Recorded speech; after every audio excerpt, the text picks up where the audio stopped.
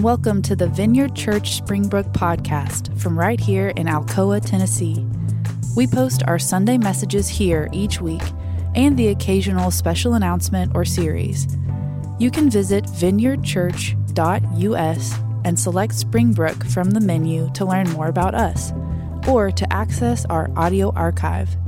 You can also subscribe to this podcast on Spotify, Apple, or Google Podcasts. And now, here's the episode.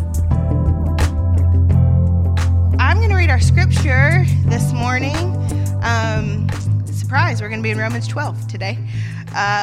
We are going a little bit further down, though, so, hold on to your seats. Romans 12, we'll start with verse 9 and read through 13. Let love be without hypocrisy. Detest evil. Cling to what is good. Love one another deeply as brothers and sisters. Take the lead in honoring one another. Do not lack diligence and zeal. Be fervent in the Spirit. Serve the Lord. Rejoice in hope. Be patient in affliction. Be persistent in prayer. And share with the saints in their needs. Pursue hospitality. This is the word of the Lord. Thanks be to God. And now you get to hear from one of my dearest friends, Chad Stewart is here. I've never been wooed like that. Oh, you have been wooed like that. Stop lying. I just want to say this. He just lied from the pulpit, everyone, and she knows it. She's very aware of it, so please don't hold that against her. Hey guys, it's good to be back. This is a more special trip with me because I actually got to bring my wife with me. And she got to come with me, so it's been a great trip. We've been in since Friday. It's been restful. We're glad to be here. I don't have to use a GPS to drive around everywhere, and not because I don't know where I'm going in Atlanta. I just want to know where the traffic is before I go someplace. And so it's nice not having to look at a GPS. But hey, let's jump in and pray, and we'll jump into the sermon today. Father, I pray today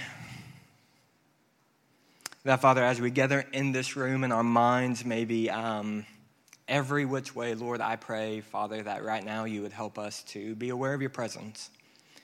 I pray that you would help us to be aware of the emotions, the movement of our emotions throughout the day, Father. I pray, Father, that your Spirit, Lord, would come and in the hard places heal. Father, in the place that we need to mourn, I pray that you would help us to mourn. In the places we need to celebrate, I pray that you would help us to do so. And so we invite your presence here today. In Jesus' name I pray.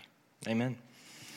Hey, so today Lindsay invited me. I get to talk about culture to you guys, in which good luck. But basically I get to talk about something I love, and it's something I love because maybe about 6 or 7 years ago, I don't know, I grew up as one of those people who felt like, I figure out people pretty well. Like I have this discernment needle inside my soul. I can figure people out really, really well. I was one of those people. And then as the Lord started to work with me and started to heal me, I realized really I was just very critical and judgmental of everyone. So I denied that for 2 more years. I still believe I was one of those people who could read people well. But what I found out is I was very skeptical and judgmental. Like that was deeply ingrained in me. And so in me, I was like, I need to know what it is to have love and honor, because Paul talks about it all throughout the New Testament. And I have been a part of communities of faith since I became a believer since 19. I've been a part of communities of faith that has been great. This was my best experience. Good job, guys. My first experience, the church split. The second experience, I had to help close it down. And here we just left in good graces. You guys are doing awesome. You're jumping. You grew 40 people after I left, so great job. Like everyone was waiting. Everyone was like, hey, we're good to go now. But I've been a part of communities of faith, and I believe churches are places to be love and honor in which that are formed in us. And if you're here this morning and you would say, my experience hasn't been that I've been to communities of faith and I've left wounded and hurt, I'd want to welcome you here this morning. And I would like to say that the bravery to even choose to show up on a Sunday morning is God, it takes so much courage to do that. And that doesn't leave my sight. I'm aware of that. I believe if you got to know this community, you could get to know a lot of people who would probably say, me too, because I feel like I can also say that.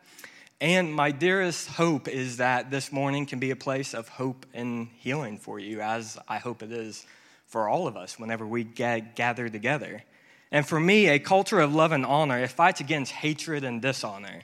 It does not allow offense to take root in our hearts, and it creates a place for the Holy Spirit to work and thrive.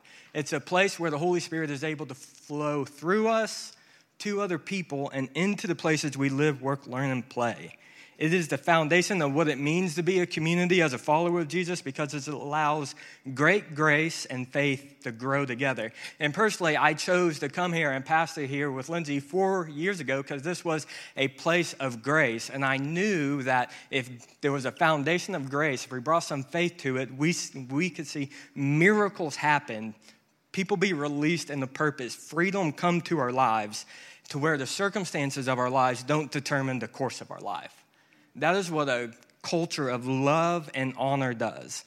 And what I want to do today, we're going to do some work. We're going to have to tear down some of the ways we think about being a community. I want us to unform our minds of postures and things, of ways of thinking, to be able to reform, as Paul says in Romans 12, to be able to renew our minds to the mind of Christ.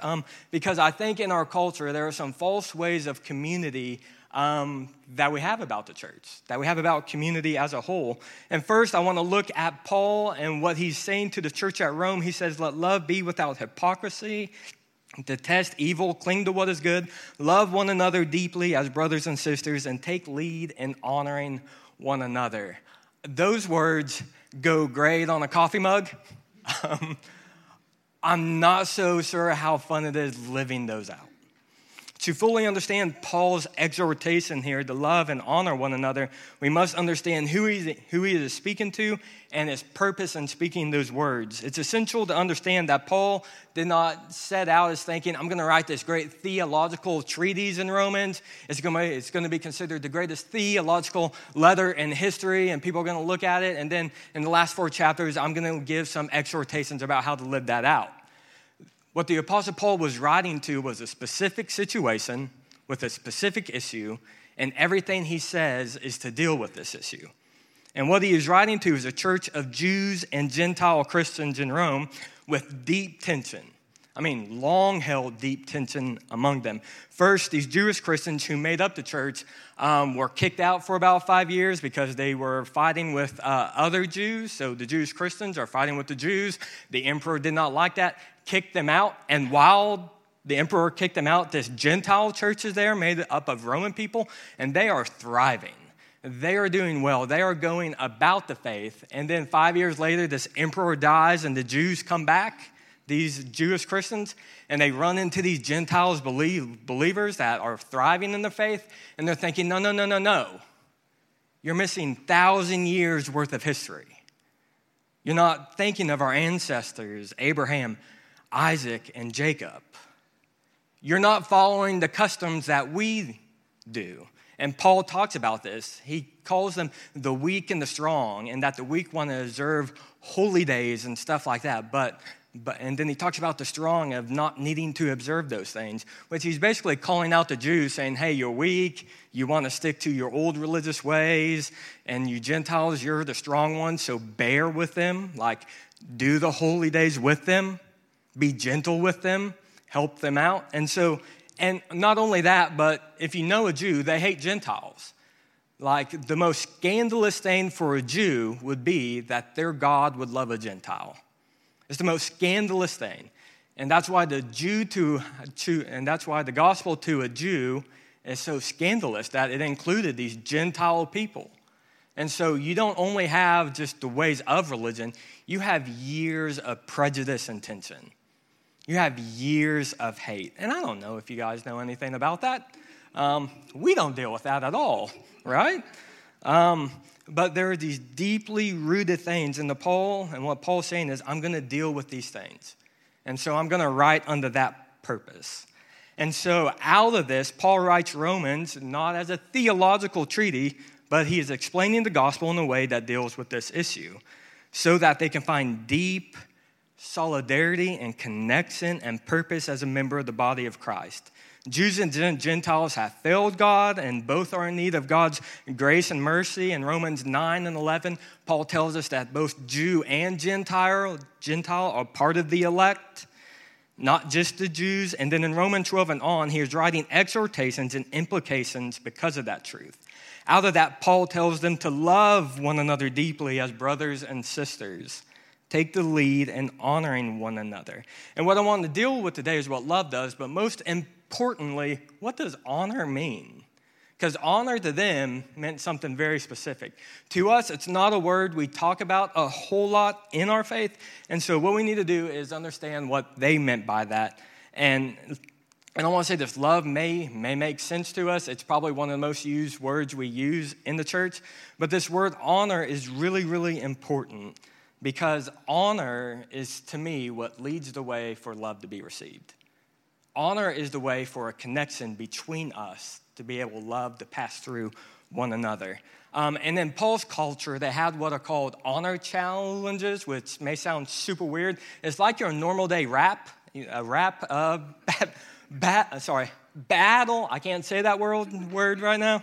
But it was basically that equivalent. They would say, well, I was under a teacher, and I'm from this long line of Jews for this many centuries. Well, I'm from this line of Jews, and they would do these honor challenges to build themselves up as if they had the most honor.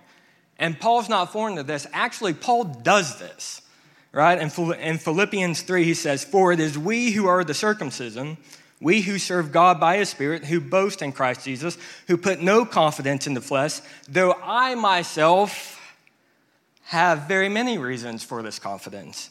If someone else thinks they have reasons to put confidence in the flesh, I have more.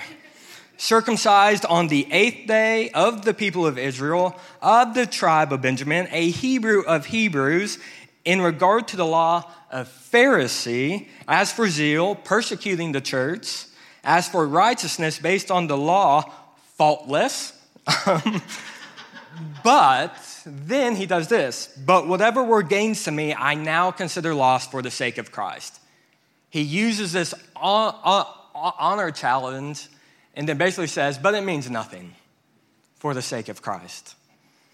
Paul used it and turned it upside down. My favorite one is when Paul goes to the Corinthian church and they're like, I follow Paul, I follow Apollos, I follow Peter, I follow Jesus. And then Paul responds with, I thank God I baptized none of you.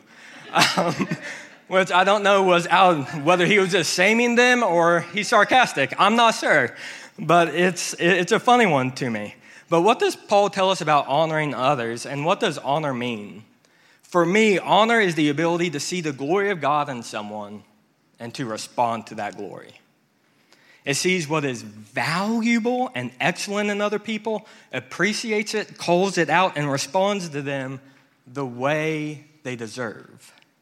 It sees the sacredness of the other and responds to that instead of the bad that we see. Because let's be honest, it doesn't take a prophet to see the bad in somebody else. It doesn't take a wise or a discerning person to experience bad things from people.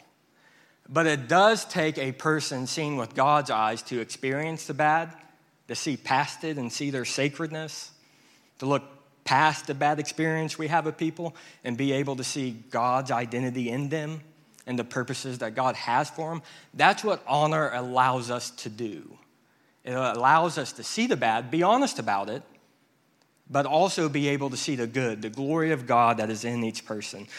We ought to honor all people, even our worst enemies, and those we want to avoid. I know you guys are used to that language by now. Now, honor does not mean you must agree with everyone or approve everything that somebody does, but it does determine how you handle the disagreement. It does determine how you respond to the person. It does not say honor them if they are godly or kind to us. It just simply says honor them. Honoring one another in the body of Christ and creating a culture of love and honor ensures that we all benefit from what God is doing with his church. It makes sure that we benefit from what God is doing in his church. Honoring one another ensures we maintain attitudes and behaviors that protect the flow of love between us and our enemies. What disrupts this flow of love and honor in our churches is called offense. I don't know if you guys have ever experienced that. I experience it almost daily. And what offense does is it stops the flow of love to us and others, right? Because we're offended, so we're cut off from this person.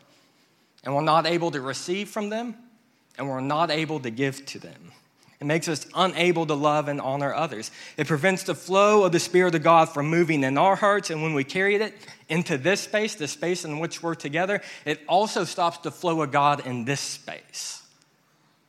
Because we are a collective body, right? We live, and we'll talk more about this, we live in an individual Western society, and we think anything we do doesn't bother the whole. But that's a lie, because anything I do bothers the whole. And when we hold offense towards one another in this room, we stop the flow of the Spirit.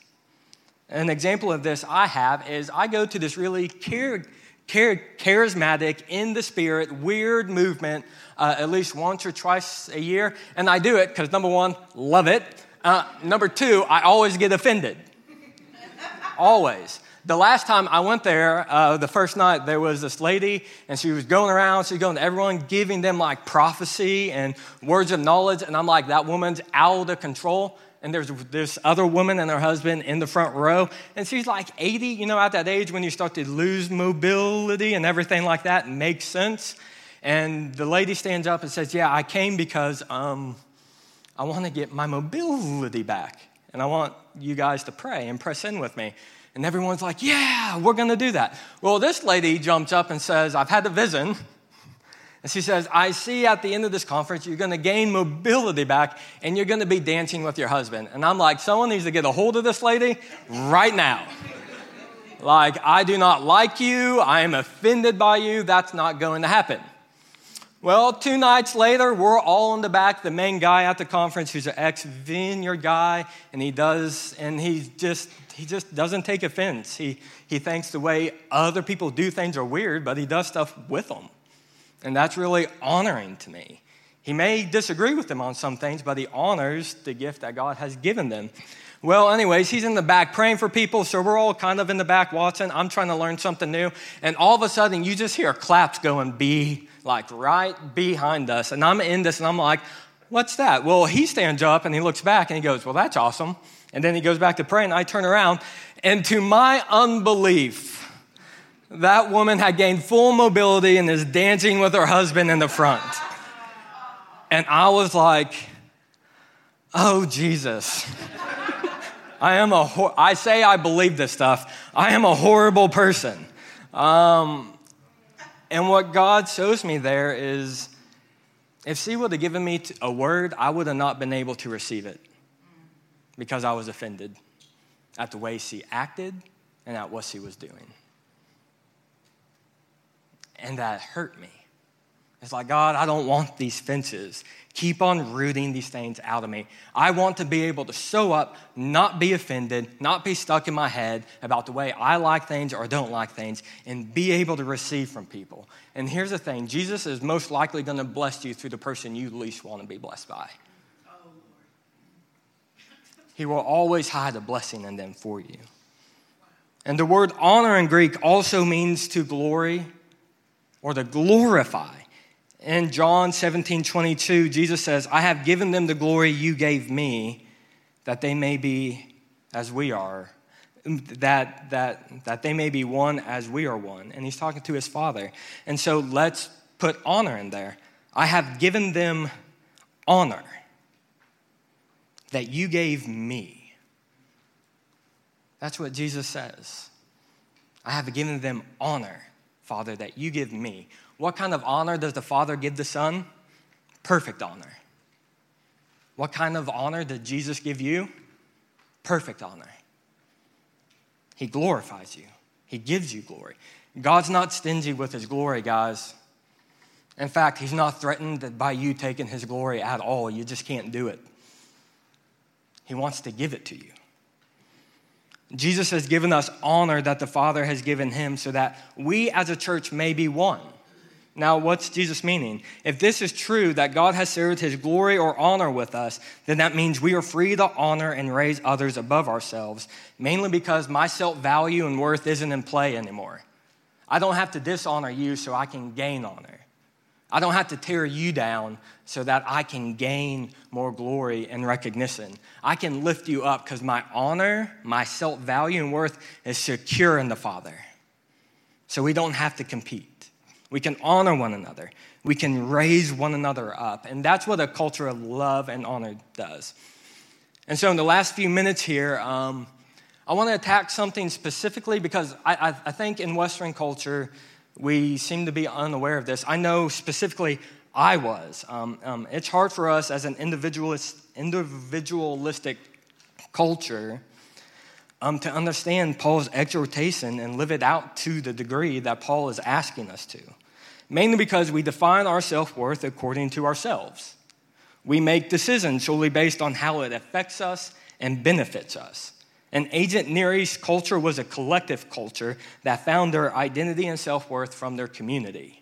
It would be foreign to them to think, I have identity outside of my community. And so they based their decisions on their community, for the good of their community and not for themselves. And for us today, we lack a deep solidarity in our Western culture due to our individualized faith. With one another, with the church as a whole. And specifically, there are people speaking into this right now, and they're people that Western culture typically aren't going to listen to, but I think they're the prophets for us as a church in Western culture, but it's the Black, indigenous people of color. Like, they are writing tremendous things about this in our culture right now, and we need to listen to them. And so I want to quote here, we're going to have a quote. It's by Peruvian theologian and Catholic priest Gustavo Gutierrez, and this is what he writes.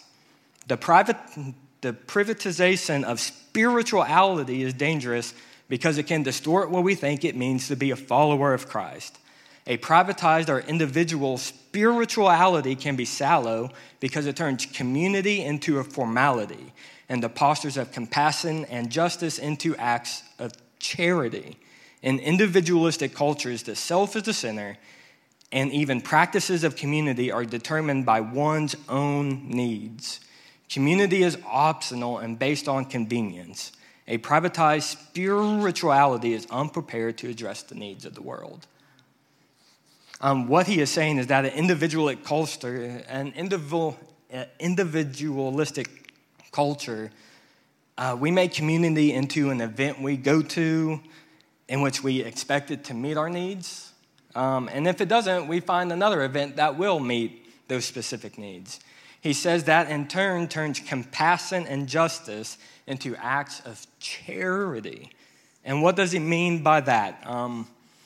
That we turn love your neighbor and we turn justice into an outreach event in which you can go to, but it doesn't deeply cost you anything to show up to. It's not in your everyday workaday life inviting those people around your table. And that's what Paul is talking about when he says, now make yourselves by the mercies of God a living sacrifice. Like, hey, this thing is going to cost you. There's a story in the civil rights movement after Bloody Sunday in which Martin Luther King and these guys were gathering back up together and they were going to go to Salem. And they were telling everyone that they were inviting, make arrangements before you come because we don't think we're going to make it through this one. It was at the height. And the one guy they asked to come, which was the oddest to everyone in their movement, was a man named Abraham Joshua Heschel, who was a Jewish priest who lived in Brooklyn. And this guy written the book on the prophets, and the black church has read that, and they had identified with the Jewish people coming out of Israel, coming out of bondage, and Abraham Heschel has been a voice that has had sympathy for the black church because, and the civil rights movement, because whenever he was in Germany getting his degree and the Holocaust was going on, the church and the Roman church were indifferent to what was happening. And so Abraham Heisel decides he's going to go to Salem and march with them. And he shows up, and at the airport, he is greeted by all the other, by the Jewish community in that area. And they look at him and they say, don't march with them. We sympathize with it. We think it's a good thing. But if you do this, we're going to be attacked. If you do this, this is going to cost us.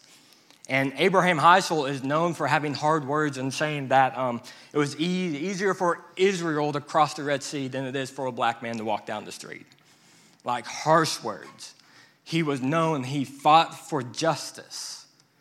And he said that everyone in a free community is not guilty, but everyone in a free community is responsible. Everyone has a responsibility to show up. Everyone has a responsibility for this to cost you. And he shows up and marches with them. And the words that he had on his tongue, that as I was walking, I feel like my legs were praying. It was an act of justice. He saw it, and he just didn't send stuff there to him. He went and identified in deep solidarity with what people are going through. And he showed up when it could have cost him his life. And so that's what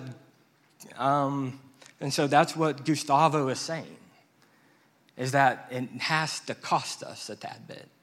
We have to show up. We have to feel the pain. We have to grieve the pain.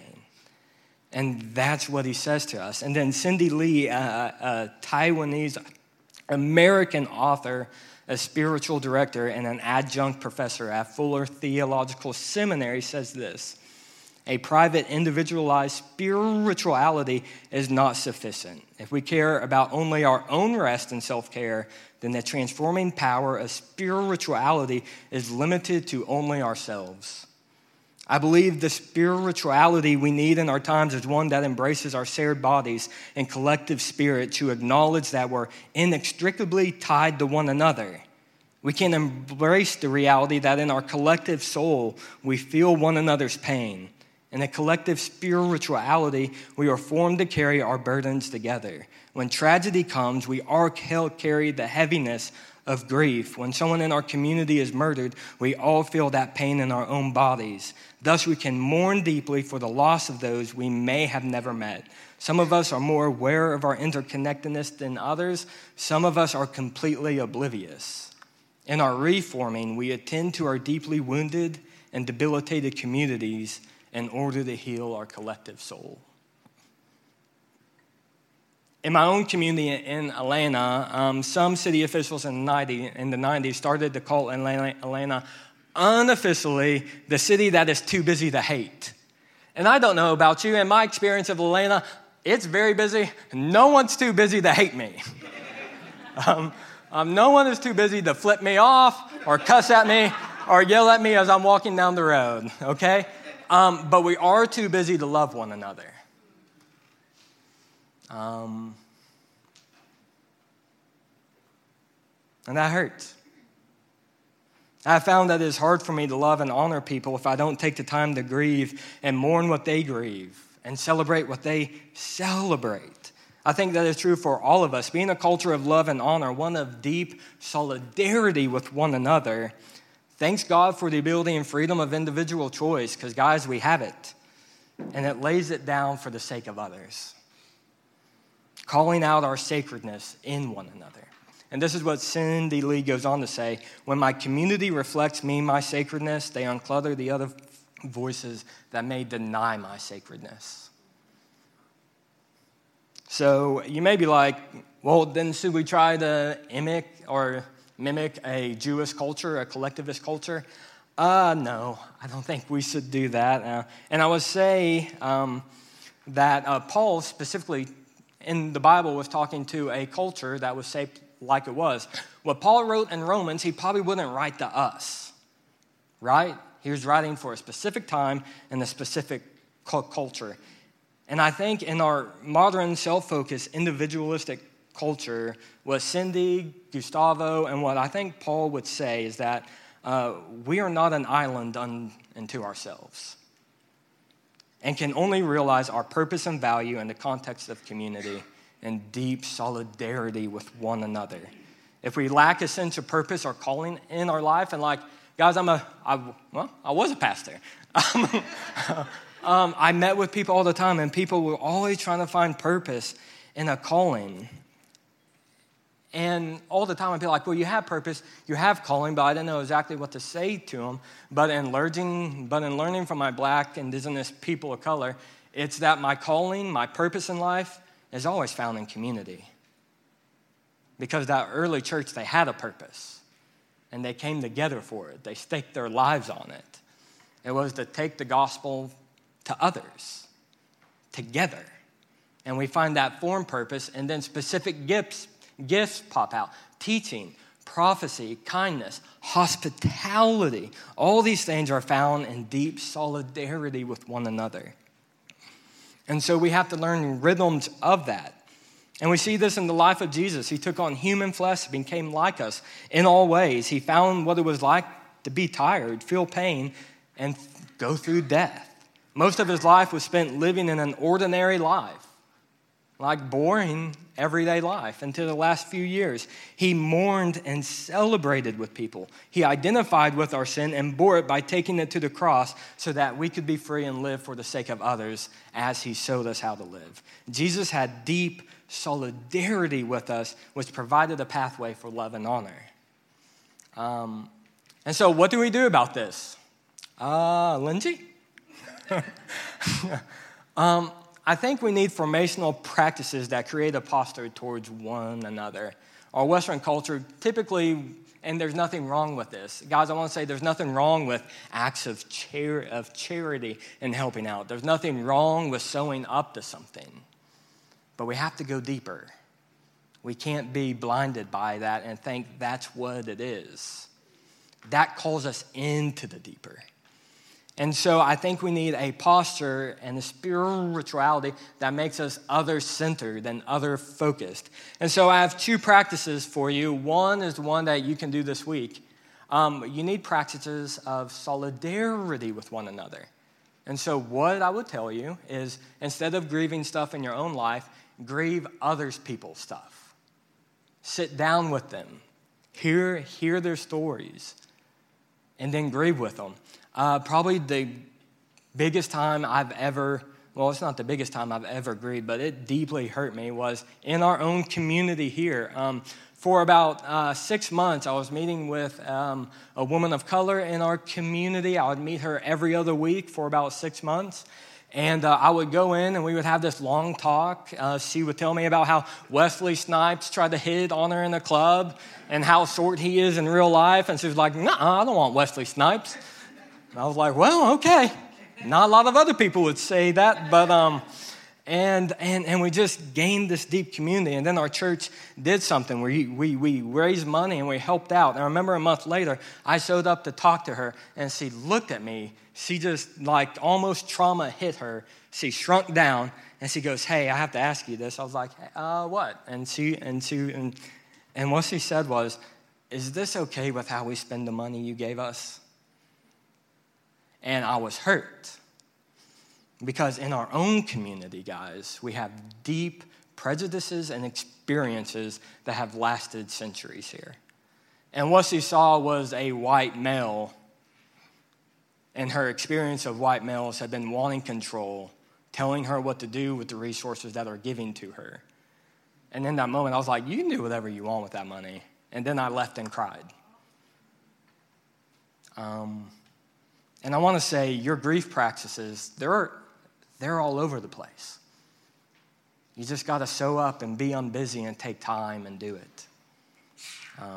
We need to be so, I don't know how to term it, but we need to stop and take time and grieve other people's pain. Because it's hard to love one another if you don't. I walked into a bar in Atlanta. Christy flew out one night. I was like, great, I'm going to stop at this bar. I saw their food. Looks great. I'm going to try to have a spiritual conversation with people. I showed up, and it was obvious I was the only one like me there. It was also obvious that they were highly suspicious of just me walking into their place. And I've never felt that before. And I thought of people like them when they walk into my spaces, how they must feel. And I grieved. And I never have had that feeling before. And that still sticks with me. That is still a grief practice for me. And that is the one way that I can learn to love and honor them, because I can't love and honor them if I don't find solidarity with them. And that's what God calls us as a community to do. So grief practice, pick anyone, sit down with anyone and sit with them and grieve their pain.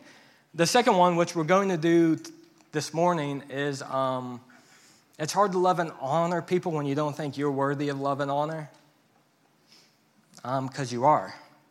Jesus gave us honor, gave us love as the Father gives him. And so we're just going to take a moment. And in this practice, I just want you to be silent, hold out your hands, and receive. I'm going to pray over you. We're going to take a minute. Lindsay's going to come up and do communion, and we're going to end the day. But what I want you to do is open up and listen to your emotions, because you may start to receive and be like, well, this is crap. I can't wait till this is over. That's perfectly fine. I do that sometimes all by myself. You may do it and realize emotions which are either good, you may feel love and honor, or you may feel like this is really hard for me. And if you think this is really hard for me to receive love and honor, we have people back there that would love to pray for you. Guys, I have prayed for people in the back, and I have seen them tangibly, visibly receive love from God. And so we would love to pray for you back there. And the next thing, you may do this and be like, I felt nothing. And that's like, welcome to 90% of the experience. And so basically, I want us to take a posture. If you don't mind, you can do whatever you want, but I'm going to ask you to hold out your hands, and we're just going to let the Lord come and receive the love and honor he has for us. Let me pray. Holy Spirit, we ask you to come. And Father, we ask that your Spirit will come and give us a baptism of your love, that we would feel deep love and honor and solidarity with you and the Father and the Holy Spirit. That, Father, to the emotions that are good, that you help us rejoice. Father, to the emotions that are hard, Father, we pray that you would show us those, reveal those places to where we won't receive love and honor, and help us to be able to receive it. So, Holy Spirit, come.